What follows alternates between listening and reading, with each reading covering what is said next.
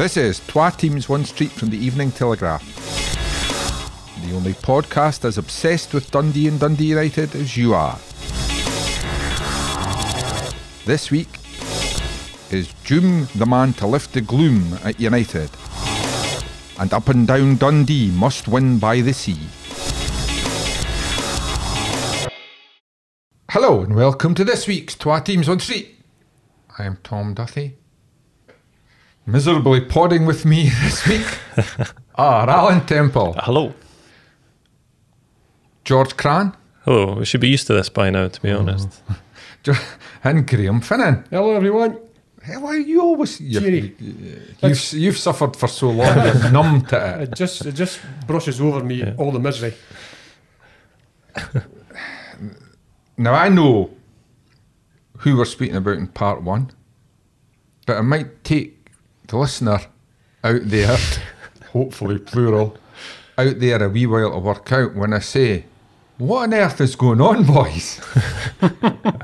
We'll leave it up to you to direct that in a specific direction then. What on earth is going on? Part one, Dundee United.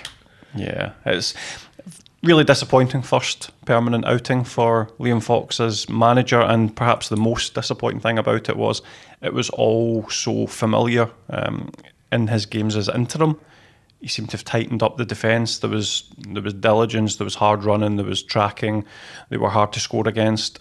Back at Tannadice for the 2-1 defeat against St Johnstone, all those things were absent. It was like the Dundee United of earlier in the season in terms of how easy they were to play against and how easy they were to score against. The 2 goals conceded were absolutely criminal. The first one, Sadat Anaku doesn't do well enough in his duel with Andy Considine, but even then, you can't blame a striker for the fact that all Andy Considine has to do is loft a long ball over the top, and Stevie May has 40 yards of free space to run into to score. That's just dreadful. Defence is too high and isn't playing offside, nor is anyone primed to cover round. Just neither fish nor fowl, just really poor. And then the second goal, it's the less obviously catastrophic, but the more you watch it, it's an absolutely dire goal to concede. Ross Graham heads a ball clear. They lose the midfield battle. But then once possession turns around, the midfield is so stationary. No one's bombing back. And you have a line of 3 St Johnstone players bursting into that United's space. best hope in not losing a goal in that situation was the provider was spoilt for choice. Yeah, I mean, 3 teal and magenta bodies just roaring into that space between Teal the and mid. magenta. I know. I forgot how bad that strip is. You might have won, but your strips like that space between midfield and defence was a chasm, right? And that has happened so often this season. And then nobody tracks Hallberg into the box, despite the fact, Dylan Levitt looks at him a couple of times over his shoulder. It's really, really poor. And for all, I feel like this season there's been an element of gaslighting going on when we talk to people at Dundee United, when we bring up, and this does repeatedly get brought up, can you make a functional Dundee United team without a defensive midfielder? Do you need that defensive midfielder that plugs that gap between defence and midfield? You keep getting told, that was not quite as simple as that, and everybody needs to do certain jobs, and you can't just pin it on one thing.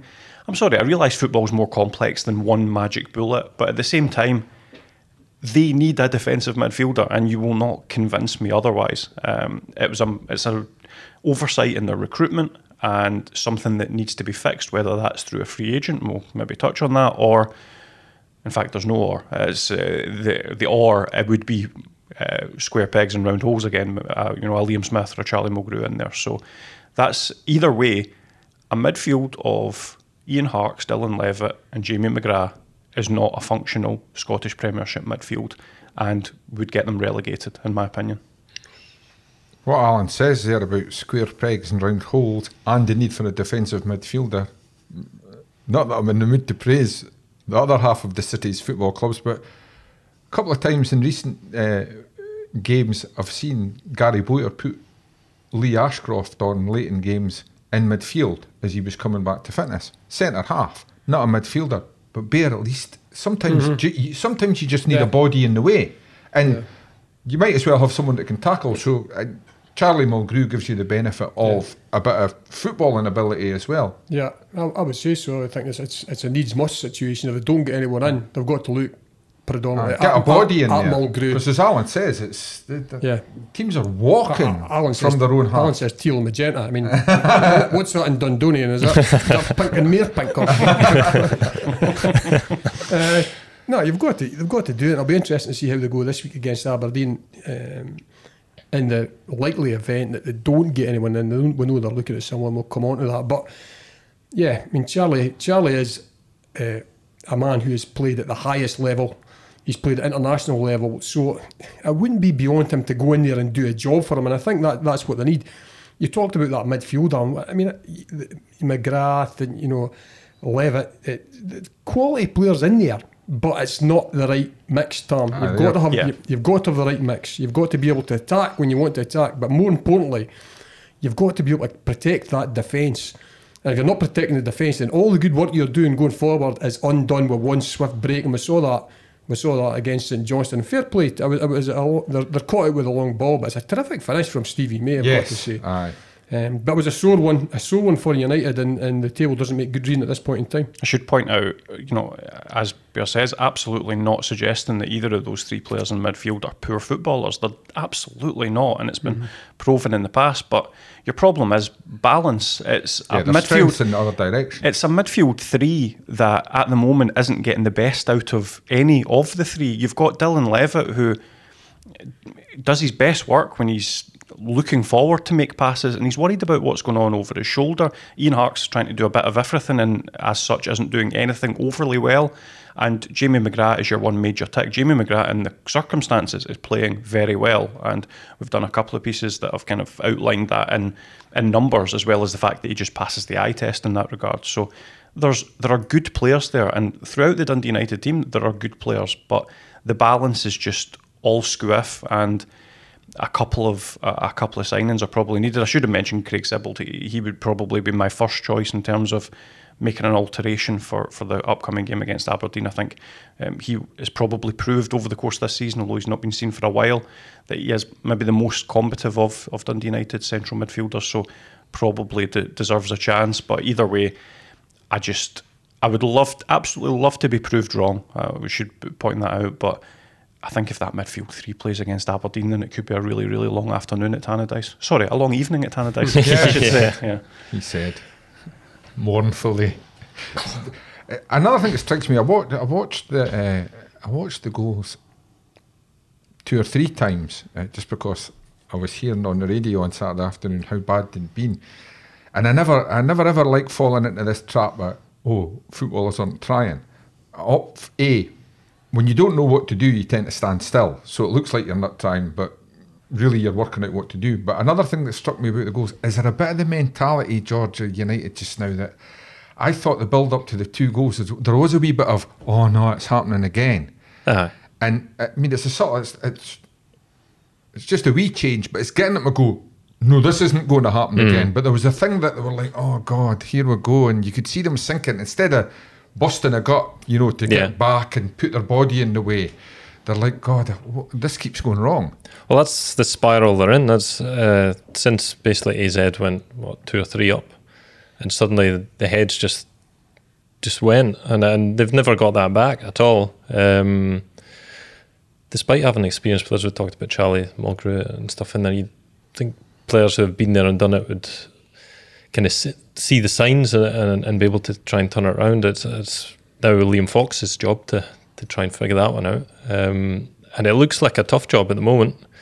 You just have, looking at the table, Kilmarnock winning last night has left United 3 points behind already after 9 games. I mean, there's a lot of games to go, but 3 they points are behind Ross County, and there's a team not too far away from Tannadice found out last season. You don't want to rely on a bad Ross County run lasting forever. Exactly, and looking at Dundee last season, obviously they had a terrible season, but they had more points than United at this point. I think it's they had about 3 a decade points since someone started the Premiership.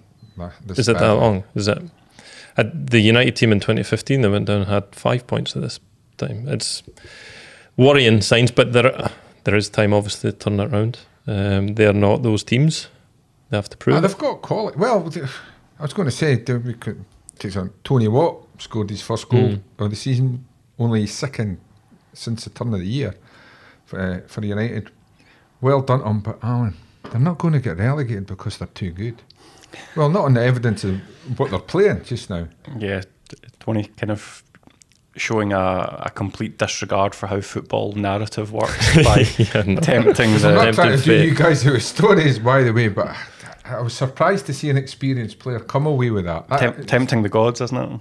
Aye, that's the kind of thing you not be shouting at in the dressing room. Yeah. Boys, we're too good to go down now. Let's get out there and show it. It is surprising coming from Tony. He's been around the block quite a few times and knows his score. But for that to happen, we need Tony Watt doing what he's doing at this stage last season and banging in goals on a regular basis. Yeah. So hopefully that's a spur for him as well. And you'd like to think that it's come from a place of determination rather than arrogance. I mean, I was in the room as he said those things, and it didn't appear to come from a place of ambivalence or apathy. It wasn't an assumption. It was more of a rallying cry, if you like, that this team is too good to go down and we will prove it. Now, if that confidence, that determination is born through in the next few results, then happy days. And Tony Watt should rightly come out and say, well, I got mocked, 35 quote retweets or whatever for the. He should have the last laugh, but he needs to make sure that, he can't do it on his own. He and his teammates need to make sure they have the last laugh and rightly be able to say, to hell with karma, to hell with the footballing gods. We said we'd stay up. Yeah, we said we'd be comfortable, and we are. Hopefully sooner rather than later he's coming out and saying, I said it because he knew it was true, and it was reflective of not just ability but determination. But still a risky thing to say. Yeah, it's the type of thing that can come back and bite you, and it's not the type of thing that people forget either if things are still going wrong. So Aye, and it's risky. does it not, it's also the kind of thing that riles the teams around you in the league. Sorry, Johnny. No, you go. We're certainly not going to discourage it.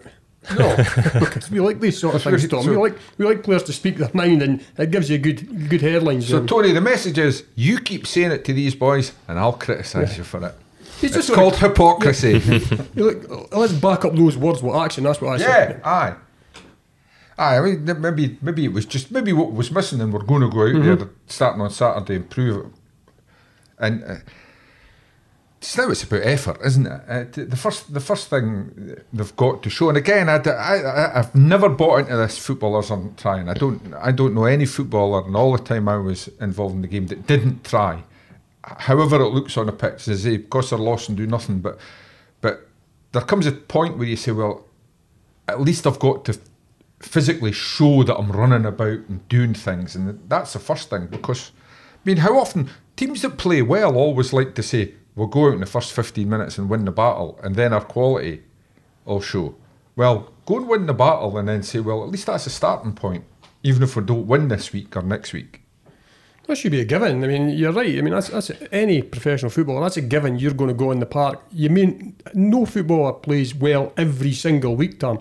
There are some players who are incredibly consistent and manage to be a 7 out of 10 or an 8 out of 10 every week, and they're a godsend to a team. But there are others who float, who will be a 9 out of 10 one week and then go down to a 3 out of 10 the next week. But you've got to have that part and parcel. But actually putting in the effort has got to be a given. And that's what United need at this point in time. I look at United's squad. I think they do still have quality within that squad to get themselves out of it, Tom.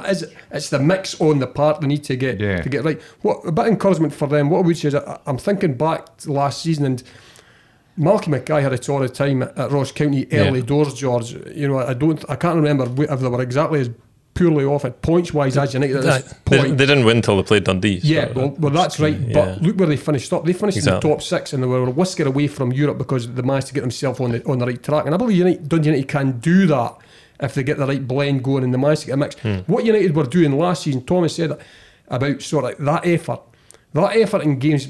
We saw United playing last season, and some of their games it was pretty turgid stuff having to watch, but they were giving no goals away. Yeah. And as the game got to the last 20 minutes, I was watching from a distance, maybe on Gillette Soccer Saturday, you had a feeling that Dundee United were going to get the goal. Yeah. And more often than not, Nicky Clark would pop up with a winner, and they gave nothing away and they picked up points. And that's the sort of performances and resilience that they need at this point in time with the position they're in. It's a point, and maybe that's, Alan, what the players have to get into their heads, and something Liam Fox can do to them is remind people watching, whether at the game or, social media, radio, watching updates on TV. Last 20 minutes of games last season, the majority of people would have bet if there was going to be a goal in a United game, it would be United that scored, because they wouldn't give away. Yeah, I mean, I think that's probably what's so frustrating about the current situation, is that there are so many of the current squad that were part of that team last season that were hard to break down, knew their roles, and invariably would nick a point, or it would be an exaggeration to say they won loads of games, because there was a hell of a lot of draws last season, but invariably they didn't lose. So that'll be an element of frustration, and that's something that they need to recapture. But it's so easier said than done, pardon, because as you touch on, players aren't playing badly deliberately, and players aren't not trying, but see when the confidence goes, see when the belief goes, see when it doesn't feel like that next win is there for you, that is so hard to shake. It is the great intangible of football, and we've seen it a million times in a million different leagues over the years. When things start to go against you, momentum turns, the tide turns, and it can be difficult to turn around. You're turning around an oil tanker, and that particularly is difficult, you would say, right now at Tannadice. It's Dundee United have only won 3 domestic games at Tannadice in the whole year. They've only beaten 2 teams because they beat Motherwell twice. So it's a poor record at Tannadice this year in general, and you wonder if that's a monkey on the back. And this season, lost all 4 games, conceded 15 goals. They've scored 1 goal at Tannadice from open play in the league. That all barrels together. It's all momentum. It's a boulder running down the hill, and they need to turn it around quickly. There's simply no other way to put it. That's, we can talk about how difficult it is, we can talk about this and that, but bottom line is Liam Fox and those players need to find a way to arrest this decline and kickstart their season, and only then can we start talking about rediscovering momentum, form, being difficult to beat, getting big wins. Until then, it's just talk. And I see the manager has brought in a man on trial who you'll know a bit about, Alan. Mm-hmm. Arno Djoum. Yeah, covered Arno during the Hearts beat for his entire 4 years at Tynecastle. Lovely man, very softly spoken, nice character, hard-working, diligent, gets his head down, and does he eat raw meat and take no prisoners? Do you know what? He wasn't. I wouldn't say he was necessarily, a tough tackling, snarling destroyer. He's quite a classy footballer, Arno, but he can get about the pitch. He understands his tactical duties, and if you asked him to play in a holding midfield role where his main role was to be a plug between the midfield and the defence while dictating the play a little bit and making a few tackles, he can absolutely do that role. He loved a booking back in the day, so that's, while we're not advocating fouling people, that's maybe not the worst sign for a Dundee United team that seems quite averse to making tackles. So he's a fine player. He came in relatively unknown, and again, actually a free agent in October for Hearts, back in, I think, 2015, 2016. Time flies, but he definitely came in that October window under Robbie Neilson and proved himself, got up to fitness, eventually made himself a full Cameroon internationalist and won the Africa Cup of Nations. That's proper pedigree. But the big question is, he's now 33, he's had a couple of injuries, and he's not played a competitive game since May. So there are your pros, there are your cons. That will be why Dundee United are being smart about it. They're not making a panic signing. They're bringing Arno in to let him have a few sessions, get up to speed, and see if he is the answer to those midfield issues. If he is, if they decide he's fit, ready to make an impact, then he could be a very good signing. If he is still the Arno Djoum that we saw at Tynecastle, and if not, no harm done. So I think it's a smart move by Dundee United to get him in and have a look. I'm not aware of every free agent that's in existence, but in terms of ticking a few boxes, he seems a smart one. Well, beggars can't be choosers at this point, can they? Absolutely. I mean, George's Dundee hat was on there. Beggars can't be choosers. Oh, George. What's wrong with that? That's well, you have to answer the mail. It's up to you. Bear, it was actually I put this mainly to you because of our age, but we tend to think that you're not a holding midfielder unless you've got blood on somebody's socks. But you don't need, again, it comes down to standing in the right place. Funny, when Alan was speaking about Doom there, it made me think of a chat that Jackie McNamara told us about when he was United manager, and he basically wanted more defensively from Stuart Armstrong, and he made the point to Stuart Armstrong, Stuart, you're not a tackler, but you're fast. And Stuart was also a very willing, diligent pro, as we see to this day, and he just said, get there. And very often just getting there is enough. Being in the right place, either somebody sees you so they don't aim the ball or themselves at that space, or you stop them doing what they want to do. Absolutely. It's having that instinct to smell danger. Where is the danger? What we're going to do about that danger? Do we have to stop that danger? How do we stop that danger? Do we have to put a tackle in? The things that Callum Butcher did so well for Dundee United. Was this Ten Hag's half-time talk to the Man United players on Sunday? But that's, don't bring that. Sorry, George. that's exactly what it is. It's seeing that, and seeing where the problems are, and making sure that you stamp them out very quickly, one way or another. And as I said there, Callum Butcher was the ideal man for that.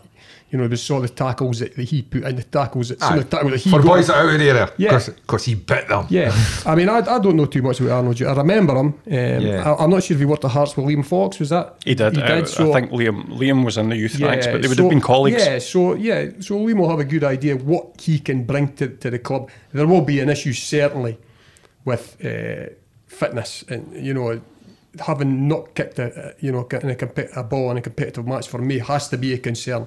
The last thing Dundee United want to do is be giving a guy a contract, and then within sort of 2 or 3 weeks he's on the treatment table and out sort of. He just has to just look at Diego Costa's appearance for Wolves the other night as a sub. You just stand still and say, "Kick the ball to my feet, and I'll kick it to someone else." Well, it can be an easy game. That's that position, Tom. You can make it as easy as you want to make it. I mean, it is more about sort of seeing what's going on around you and working on that and keeping things simple. I think and using your experience, and as Alan's pointed out, he has played at a very, very high level. The only thing I would say about Arnaud Zouma is certainly from a paper point of view, he's got one of these names that is very easy to spell incorrectly, so you've got to keep an eye on what you're doing when you put it in the paper. But yeah, it's sort of boiled down for me down to how fit he is. It's good for a podcast headline, as you might find out later. Yeah, it's down to fitness, whether you need to go forward with him. And hopefully the recovery starts on Saturday, but it won't be afternoon, Alan. Yeah, under the lights at Tannadice, if we're looking for any. Make it sound quite romantic. if we're hoping for any omens, at least the last time they were under the floodlights, Dundee United were pretty good against Alkmaar. So perhaps that's something to, as we desperately. There no turner lights on in Holland. That's a very good point. Very good point. I actually don't think they needed it to be fair. I'm narrowing it down. Under the floodlights in Scotland. It's So no, it's going to be a really tough game. Aberdeen. Not only do they appear to be a tidy outfit this season. I'm not going mad about them. I think I've spoken to a lot of people that have watched a heck of a lot of Aberdeen this season, and particularly earlier in the season, I think there was a feeling that they were maybe getting away with a few things in terms of their performances. Opponents getting daft red cards, some key penalties, things like that. But no doubt that on their day they are a very adept going forward, and have shown a particular ability to take advantage of opposition's weaknesses. But if they go down to 10 men or they're not quite on it defensively, they can score a few goals. And yeah, you shudder a little bit when you think about someone in form like Miovski against the Dundee United backline. That'll be the first test for United, is can they keep it tight? And there's the one thing that does give me slight cause for, I wouldn't say optimism, but thinking that the game might slightly suit Dundee United, is the fact that they did reasonably well away to Motherwell when they had to be organised, they had to be defensive, and their first task was not to lose a goal. Similarly, they went away to Rangers and they looked a good counter-attacking team, when they could just focus on having a good shape and then springing rather than dictating the game and maybe getting caught in the break and those big gaps appearing in midfield. So you would maybe suggest that, although the fans might not want to hear this, they could set up in a way that they are not the front foot team and look to maybe soak up a little bit of that pressure and then spring, because they've looked reasonably capable of doing that at times this season. Whereas when United look to go forward and dictate the game, the moment possession turns over, all hell breaks loose on the counter-attack. So that would massively concern me when I look at guys like Bezuzian and Matty Kennedy and Miovski, and there's just a lot of people there that have got either pace or who can score goals. So concerning evening ahead, but at the same time, if there was to be a game that would kickstart the season, if there was a game to get the fans a wee bit of positivity there, home to Aberdeen, that would be pretty high on the list, you know, with no Dundee in the division. And they did manage it last season with a sort of stodgy 1-0 and what they would give for another one of those. And George, am I right in thinking you watched Aberdeen in the city of Dundee at 6 o'clock on a Saturday night last season? I think it was later. I think it was a 7:45 on a Saturday. Was it? I mean, I'm all for experimentation, but they tried a Saturday night game last season and it didn't really do much. It wasn't a disaster, but I think that was that one on the BBC. I think, and there was very few fans turned up. Yeah, maybe I'm conflating it with another game, but I'm not convinced. That I'm kind of more on board with the idea that the lower league clubs that are looking at doing earlier kickoffs, to save on floodlights and stuff like that, with the cost of energy at the moment. I mean, why not try? I mean, I'm not saying it'd work, but like, why not try a 2 o'clock kickoff in your sponsors' lounges? Put your tea on, maybe a bit of and just off the top of my head, maybe a bit of cabaret afterwards. See if you can make your facility a Saturday night out. Well, they could do that after the game on Saturday, no? The game's finishes at 8. I've got to get to good time at my age. Imagine that Aberdeen went 4-0 and you're away to watch can dancers. I know. It's the last thing they want. No, imagine being the comedian having to go out and everybody's like, we just got humped. Well, have you had a great day? No, go away. Maybe a few people just turn up for the cabaret. Football. Cabaret. I don't mind trying new things. Cabaret's maybe pushing that a little bit further. You know what I mean? But you never. I mean, was it for American television? Yeah, I think that connection was there. I mean, how much? Dundee must have got something out of that. Did we ever find out? I don't think they ever said anything. Were American particular. TV interested? Don't know. I don't think they were.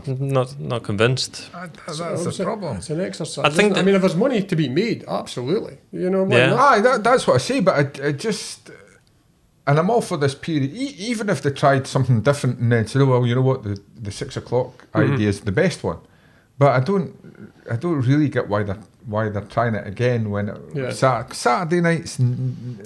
The good thing, not a big thing. The good thing from a Dundee United perspective, Aberdeen will still bring down a massive support. You know, so regardless of that, the timing of it all, there will be a huge away support buying tickets for that game. And also, we are sitting here discussing it. Yeah. Would we be discussing the kick-off time of a 3 o'clock kick-off? You know, and I think that's is get the fans to behave so you can sell drinks, and then Saturday night becomes a lot more attractive to people. But people like a drink on a Saturday night. But that's half the battle. Getting people talking about it, getting people acknowledging that it's something different, and thinking to themselves, "Okay, I'll give it a go. Maybe we'll enjoy it. Maybe the atmosphere will have that crisp crackle of a European night type thing." You know, and as Bear rightly says, this is a good game to try it, and because Aberdeen are going to sell out their entire away allocation regardless. United have got around 6,000 season ticket holders. It's going to be a big crowd. It will have a big fight feel. So if you are going to try something new and showcase it to an audience and say, "Look at this! It was great. You know, it was a big crowd. It was under the lights. It was a crackling atmosphere." I didn't have to watch Strictly Come Dancing. Yeah. So it's if you are going to try it, make it a game that is an occasion anyway, so that even if maybe not everything clicks about it, you still have that fact that Aberdeen are bringing a big crowd. It's a big game, and I'm looking forward to seeing it. We've been covering Scottish football so long that something a bit different. I'm kind of up for seeing how it seems. We all saw last season. I wasn't a fan of that last season. Right. 6 o'clock's a bit better than 7:45 though. I would think. Yeah, it gives fans the chance to get back up the road properly, you know, with a little bit of time to spare. Or time in the pub afterwards. Or time in the pub, yeah. You young nightclubbers. I remember when the pubs closed at 9:30. And I thought that was, I remember thinking that must have been terrible. See now, that's too late for me. Anyway, enough of my woes. And now for part 2 of What on Earth's Happening? Dundee, eh? Dundee, eh? I have to say I got a WhatsApp on Tuesday night when just after the third goal went in. And it said, great news for Dundee. They're making a huge stadium plan saving because they're now going to apply for planning permission for 500 seats. This can't go on. It's totally bizarre. But it can because it's been going on since the 70s. Yeah. On and rarely off. This season is completely bizarre because they either keep a clean sheet, which they've done 8 times this season, I think. More than half their games they've kept a clean sheet. They've played 15, they've had 8 clean sheets. They've lost 4 league games, and in every single one they've conceded 3 times. Wow. It just doesn't make any sense. But the fact is, George, I mean, it's everybody sitting down, I did some research. Ooh. Basically, and I was actually slightly surprised because I thought, you've lost 4 games, you're not going to win a league. The truth is, you can lose up to 9 games and win the championship. It's the cutthroat nature of that division, historically. But even 9 games is the extreme, sort of 6-7's probably the average. Yeah. So you're talking they've got, 28, 29 games to go? They need 27 games to go, I think it is. And they can only really afford to probably lose another 3. Yeah, I know, it's big ask. And you can't, I've been quite impressed with Partick this season. I can't see them losing 8-9 games. I think they'll lose some and they'll lose some form, but I think they look pretty decent. By the time Dundee play on Saturday, they could be 7 points behind if Partick beat Inverness on Friday, which is a big old gap at this time of the season. Cast adrift in mid-table. But we have seen with this Dundee team, it's not changed a huge amount in the past 3 years since James McPake took over. They've started slow pretty much every season, in the championship in particular. They've been in this position when McPake was in charge that they were adrift in mid-table, and they managed to get themselves up with a big run at the end of the season. A lot of those players are still there, so there is cause. They haven't shown any cause for optimism this week. I thought it's bear the most depressing words that Dundee fans will hate. A lot of those players are still there. Managers have come and gone over the last few seasons, but the fact is, even when they got promoted, Dundee couldn't win the championship. They then finished bottom of the Premier League. They've had different managers. Does it tell you what they have to do? Well, I mean, they should know what they've got to do. I mean, a lot of the players have been involved in the past. I meant the club. No, the club, yeah. Well, I don't know, Tom. I mean, I look at the squad they've got, and I still think there is quality there. I think the big problem Gary Boyer he has a massive squad. We've seen changes, not every single week, but I doubt if there's been one position that has been secure. We're only 8-9 games into the season where there's been the same player in that position every single week. He's changed the goalkeeper, he's changed the right back, he's changed the 2 centre halves, he's changed the left back, the midfield has changed, the forwards have changed, and I think that's what you're seeing. And he must be scratching his head because they go to Hamilton on Saturday, they play really well on the plastic for 70 minutes. They are by far, they're playing Hamilton off the park, and in the last 20 minutes, they fall off it, they get a bit nervy, and Hamilton could have came away with a point. Now Dundee go up the park with the last kick of the ball and get a second one and make life easy for themselves. But then they go to Cove, get a brilliant start in the game, and then, I mean, they don't capitalise on that. They don't capitalise on that start. If they get a second goal against Cove, it's game over. There's absolutely no doubt about that. Absolutely. It's game over. But they give Cove a foothold in the game, and then they lose 2. I mean, all right. I mean, it is 2 good goals from the guy Connor Scully. 2 terrific finishes, which probably belie that league in terms of the finish. But you've got to defend properly, and they're just not doing that in certain games. And what I do have to say Both is, goals, it could have been stopped a long way from the goal. yeah, it's, you know, it's another one where you've got to sniff out the danger. But Gary Boyer must be scratching his head because he has put changes in, and you think you're taking one step forward with a clean sheet of Hamilton. You've got Ashgrove back in the team at centre half. French played well. French had a good game at Hamilton. The two centre halves. I'm not putting the Cove defeat entirely on their shoulders. It's not like that. But they then go and lose 3, so he's now got to get his head going again and thinking, how do we tackle this game at the weekend?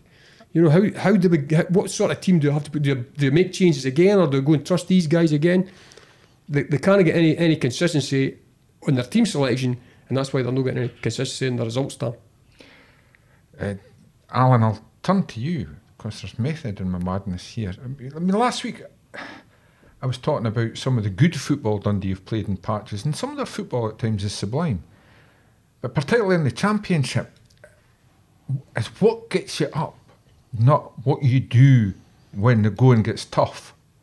And it strikes me this Dundee team don't have that in their locker. And the reason I ask you is you were still working through in Edinburgh when Robbie Neilson was getting pelters from Hearts fans in the Championship. But he had a team for that league. He then changed it when they got promotion, and it's maybe harsh on individuals that lost their place and had to look for other clubs. But the manager's job is, you know, to represent the club and do what's best for the club. And I'm not particularly having a go at Gary Boyer here because he's on a limited budget. But to get out the Championship, the most important thing, because Hearts won it by a country mile, playing the kind of football that their fans didn't want to see. But none of their fans are complaining about that now. No, with the benefit of hindsight, certainly. The Hearts team that won the Championship at a canter that had Hibs and Rangers in it, nobody was complaining about that. You know, Hearts, wasn't always champagne football, but but they also won games like 10-0 against Cowdenbeath, and they won 2-1 at Ibrox and things. So that was the fans liked that side.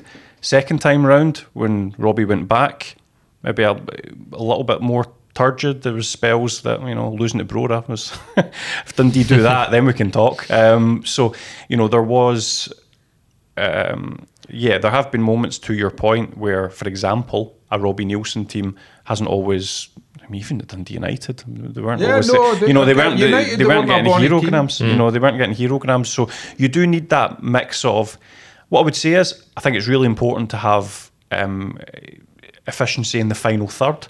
And then the rest of the side need to have a balance of being able to play a little bit and having a lot of dig.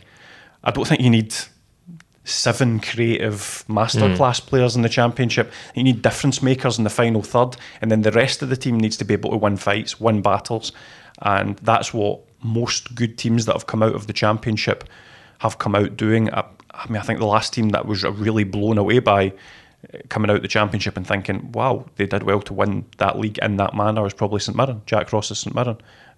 They were one of the best Championship teams I've seen. So yeah, Gary Boyer needs to find that mix of dig and creativity, which doesn't seem to have found yet. I mean, I was getting Dundee United PTSD watching the Cove Rangers goals before coming in here, because it was the same thing. The Connor Scully goals are goals that have occurred because there's been a way too easy turnover in the middle of the park, and then the midfielders haven't reacted with the same pace as the attacking players. There's not the same desire to turn around and get back that the attackers have to bomb forward, and that's desire, that's dig, that's you're not getting to this ball before me. And this is not the Callum Butcher show. Don't get me wrong, but watching one of the goals in particular, I can't remember if it was the second or the third.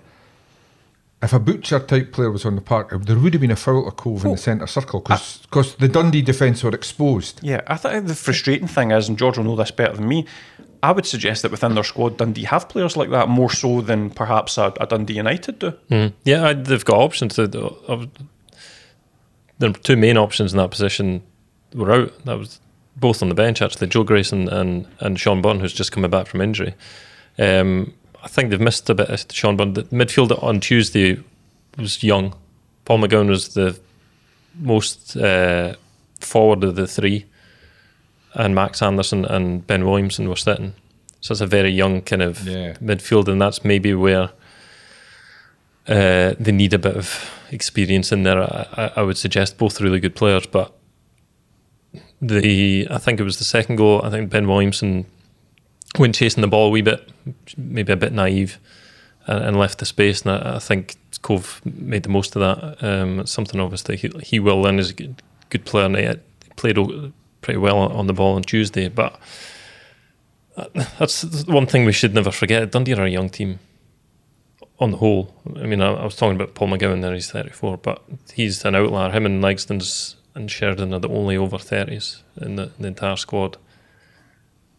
I don't know whether inconsistency is just something we have to expect from this team, but we do know the qualities there that they can be a whole lot better and be in a far better position than they're in at the moment.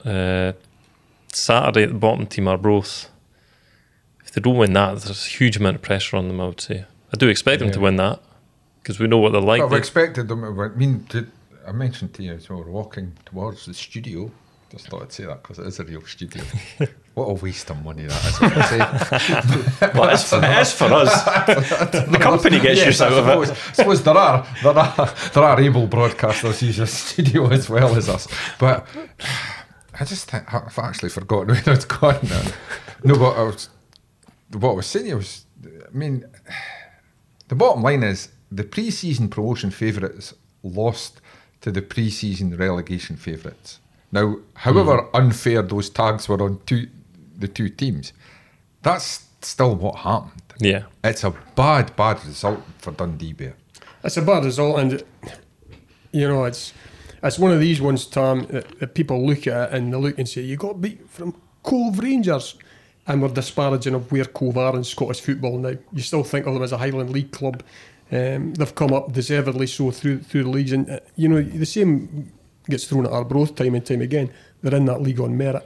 They should be treated with respect by everyone, but it was a bad result. There can be no doubt about it. I'm just wondering if Gary Boyer will bite the bullet a bit and turn to Sean Byrne, because there is no doubt, we know that for a fact that he was going to let him leave in the transfer window if an offer came in for him.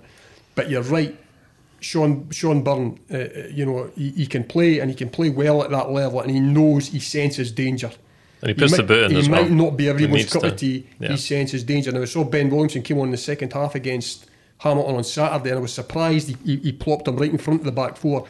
But he actually did quite well to a point. But he is not, again, like you've just pointed out, he's not a natural guy to sit in front and protect. He wants to go. He wants to help the attack. He wants to move forward.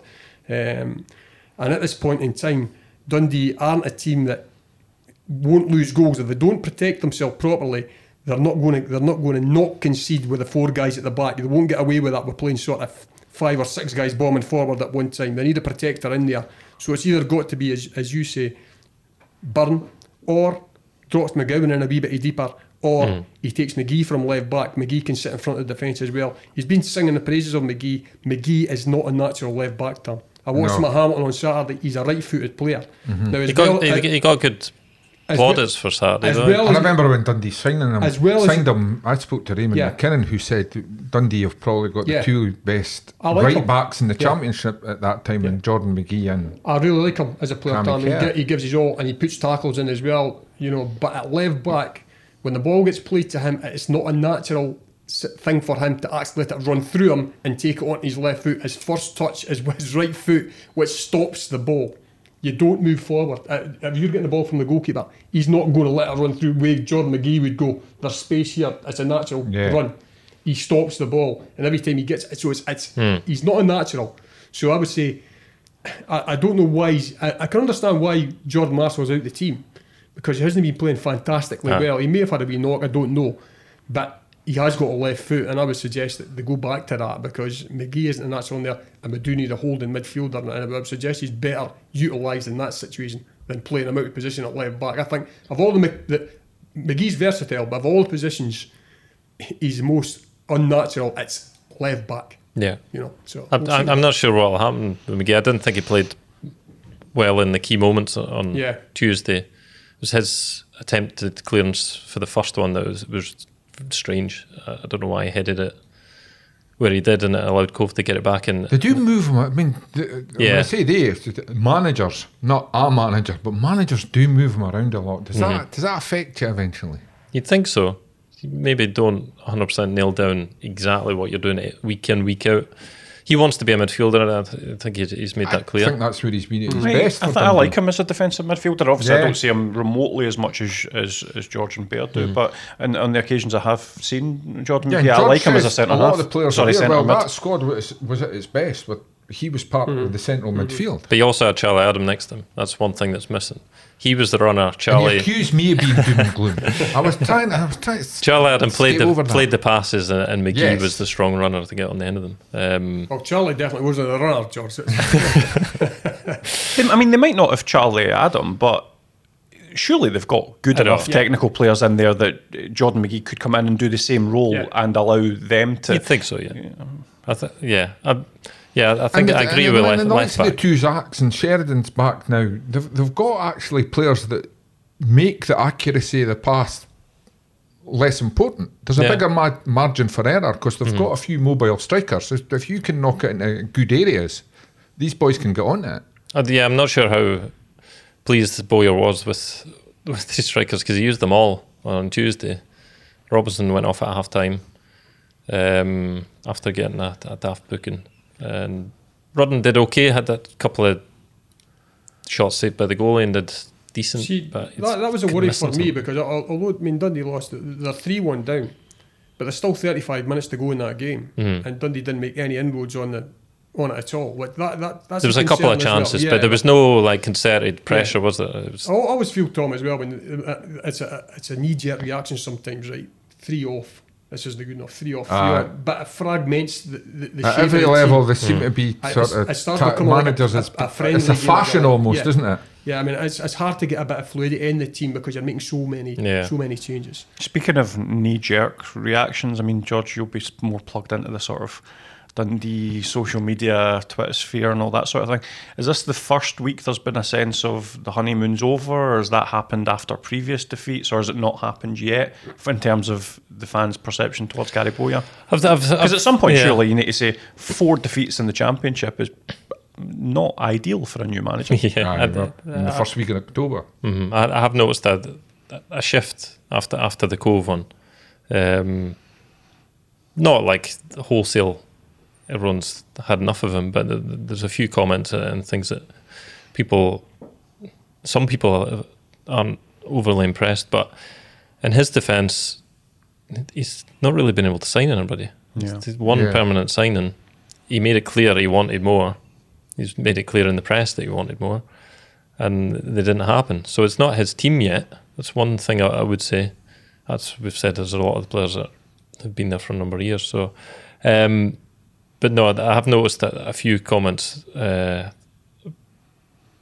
the manager and knee-jerk may change if they go and win on Saturday, and then it kind of put it behind them. Of course. I'm just thinking as you say that, George, there was certainly the impression I got from speaking to boys like yourself and others who were regularly in touch that even for all he didn't do well, one of the things Mark McGee felt was there needed to be an overhaul of the squad. Mm-hmm. Now, Gary Bowyer he's been very, very, very loyal to the players in terms of what he said. He's never really blasted them or anything like that.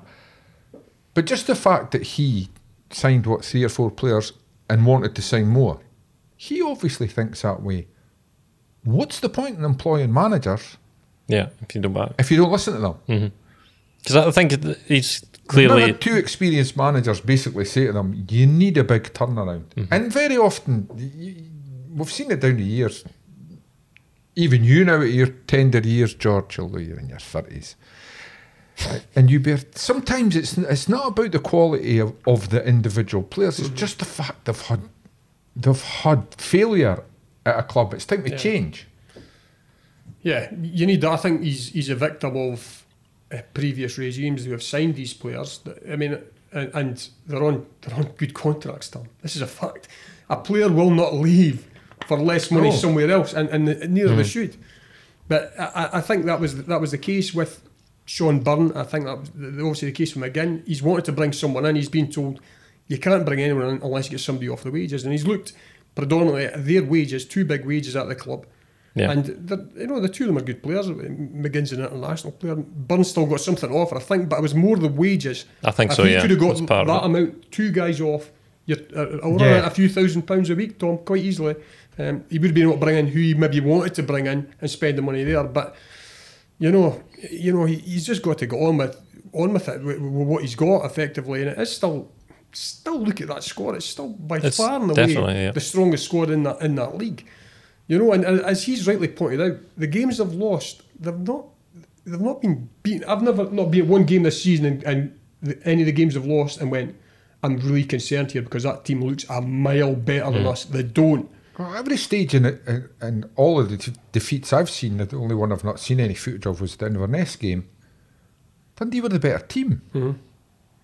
The Partick one, maybe not Partick Partick. was a bit of a Partick- shock. That was the Yeah. first game. I'm But not the sure rest- what went on there. Yeah, but But the rest, yeah, it's been could have went either way, and it's gone against them. and I have which to is- say as well, I mean, we're maybe looking for excuses here, but the games they've lost, the game against Inverness, the guy Cameron Harper scores 2 absolutely terrific goals. The game against Cove Rangers, the boy Scully, 2 fantastic goals. The game against Ayr United, the big lad up front, Akinyemi, yeah. Akinyemi, great goal. The guy came in from right back and whipped one. They're actually they're goals that belie the championship status. They're all 6 of those goals are exceptional goals for that league. Unfortunately, they've all gone in the back of Dundee's net. So it's the goal of the season competition is going to be against Dundee. Isn't it? So, yeah, I mean, But at the same time, if you put the more pressure Yeah. that a player's Yeah. under in that individual situation, Can't the do it, more yeah. the more unlikely these great finishes absolutely. are going to happen. And you get a warning. If the boy scored 1 goal, for me, Yeah. if you see him coming into the box door, make sure you pick him up. You don't leave him Yeah. with space to get another effort away on target. Because there's some guys can score, there's some guys never look like scoring, let's be honest about it, so... it's seen the warning signs. In defence of the manager, though, how many? Just a general point. How many times this season have you seen? I'm thinking the boy Joe Gomez against Napoli, right up to the highest level. Boys make a mistake that causes a goal, and then they make the same mistake again. And I'm like, even at amateur football, not because it was any great tactical sense. Somebody just shouted you for doing something stupid. You sort of thought, well, next time he'll give us a good kick if we do it. And so you don't do it again. But what is it about the modern player that does the same thing again? Yeah, I don't know. I mean, the thing is, you can make the same mistake 2 or 3 times and you don't get punished. But if it's not your day, you will get punished. And if you do the same mistake twice, then the manager's got every right to pull you off the park if you're not doing what you should be doing. Dundee have to concentrate on a couple of things. Stop losing goals. They'll have to. That's a fact. As I've said before, when they went up via the playoffs, last dozen games or so, they must have had 8 or 9 clean sheets. Get back to that. Now they've shown they've got clean sheets in their locker. It's when they lose 1, they tend to lose 3. Aye. Aye, the head That's coach, what that exactly. Now maybe there's a mental thing there that is affecting more than just one player here. They lose a goal and they start getting a bit fragile, and boys are starting to get a bit tentative on the ball and not doing the good things they were doing before that. That's the thing they need to get sorted out the system quickly. Hope springs eternal, George. The one game where they reacted the right way to mistakes was Arbroath. Arbroath earlier this season. And Arbroath had really struggled since then. I mean, they looked kind of like the Arbroath of last season in that game. The hard to beat and looked dangerous on the attack. I'm not sure if they've looked like that again since. Obviously struggling at the foot of the table. Going to Gayfield's not always the easiest places to go. It's been a bit windy this week. I know. So we'll wait and see what the conditions are like. But if you want a game to get yourself back on track, you want to play the team that's bottom of the league and struggling, who haven't won at home yet this season. If I just teed that up for classic Dundee. I was going to say, if you're at the bottom of the league, who do you usually want to play? Who are you going to call? Exactly. Dundee FC. Yeah. That's unfair. That's a good one on the fixed odds. Can I just say something before we wrap up, Tam? At the game on Saturday at Hamilton. So leading up to the Hamilton game, we were told there would be no cash gates at Hamilton. So you had to get your tickets online. So one of our guys goes on, has to give email addresses, names, gets 6 tickets or so and puts them on his phone. We rocks up at Hamilton.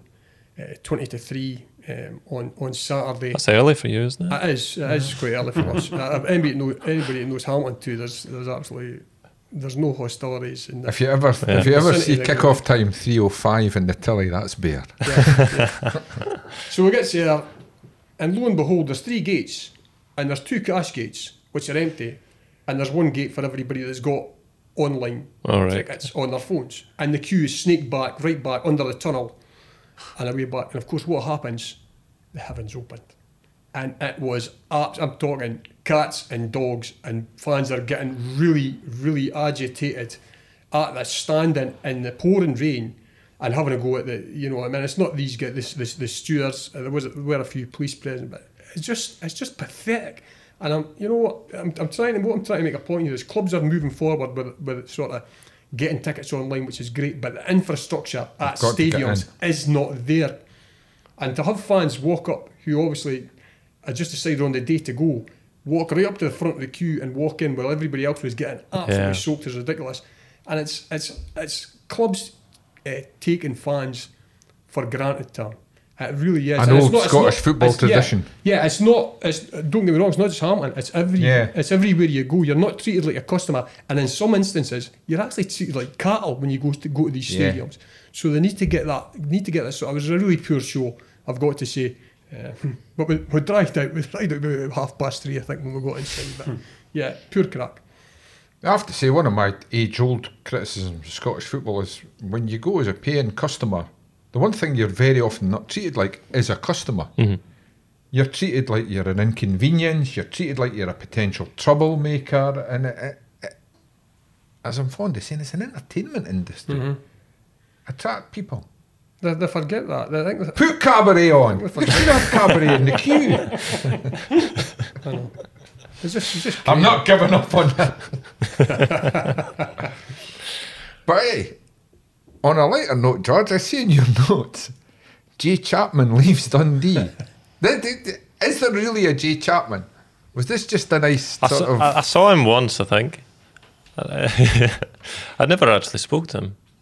Because I must have been off the week he did his things like that are always unveiling. Good for the sort of your 4 parts short in your story. And meanwhile, Jay Chapman is still working on getting his. It'd be a good quiz question, wouldn't it?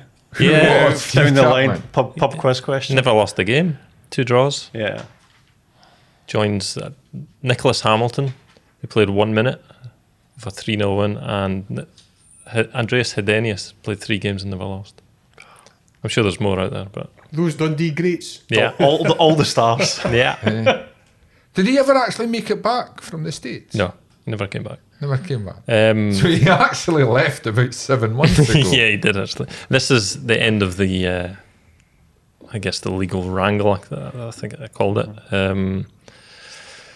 because he didn't want to come back, and that's basically it. It was just about figuring out how they do that. What happened initially? The story goes that he put his passport through the wash accidentally in the summer. I've heard that from a couple of sources, so I'm guessing that's true. The picture came off to reveal the real owner. So that's what happened at the start, and they were waiting for a new passport, but then it just became clear that he just didn't want to come back. Because to be fair, from his point of view, he'd moved across the Atlantic and then never played football. George, the fans will look at that and say, all right, if you didn't want to come back, that's fair enough, but we're not paying you. We're not going to pay you. Yeah. That's what Dundee said, basically. Yeah. It's very difficult when they get involved in contracts and things like that. Yeah. That's what fans don't really take on board. They're legally bound to keep paying him, even though he hasn't bloody come back. It's just ridiculous. It'd be so incredibly frustrating, because touching on what we were talking about earlier in terms of the lack of signings over the summer, if they could if they could have got this sorted, not even a couple of months earlier, maybe even just a month earlier before the loan window closed, that's a couple of game-changing signings potentially, due to the outlay that we think, or you think, that Chapman was on. I don't have any expertise. You're the man for that. But it's good money for me to encourage illegality. But if I was in that situation as an employer and up the workers, it's usually my stance. But I'd say to the boy, we're not paying you. And if you want to do something about that, we'll see you in court. But remember, you've told us you don't have a passport, and B, you don't want to come over. Thank God Dundee got a proper lawyer. Well, it's There's all a few sorry. former Dundee owners where they took that exact stance. It's called the Dundee way. I mean, as a city, by the way. But yeah, he obviously wasn't happy with the way he'd been treated last season. But why Play did better, they sign him? train better. Aye, he was signed by John Nelms wanted to get into the American market, and so they went with Jay Chapman.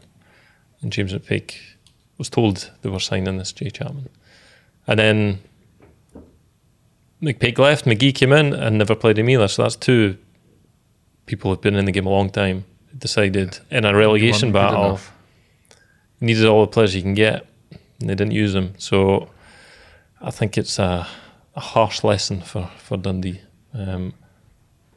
Well, hopefully on Saturday, Dundee are giving the lessons and not receiving them, George. If you like the podcast, we'd be grateful if you tell your pals about it, or even better, leave a review or a simple rating on iTunes or wherever you find your podcasts. All that really helps people find Twa Teams One Street, and that means a lot to us. Don't forget to pick up your copy of The Tilly Monday to Saturday for all the latest from Dens and Tannadice, or go to thetilly.co.uk to find out how you can get the paper delivered right to your door.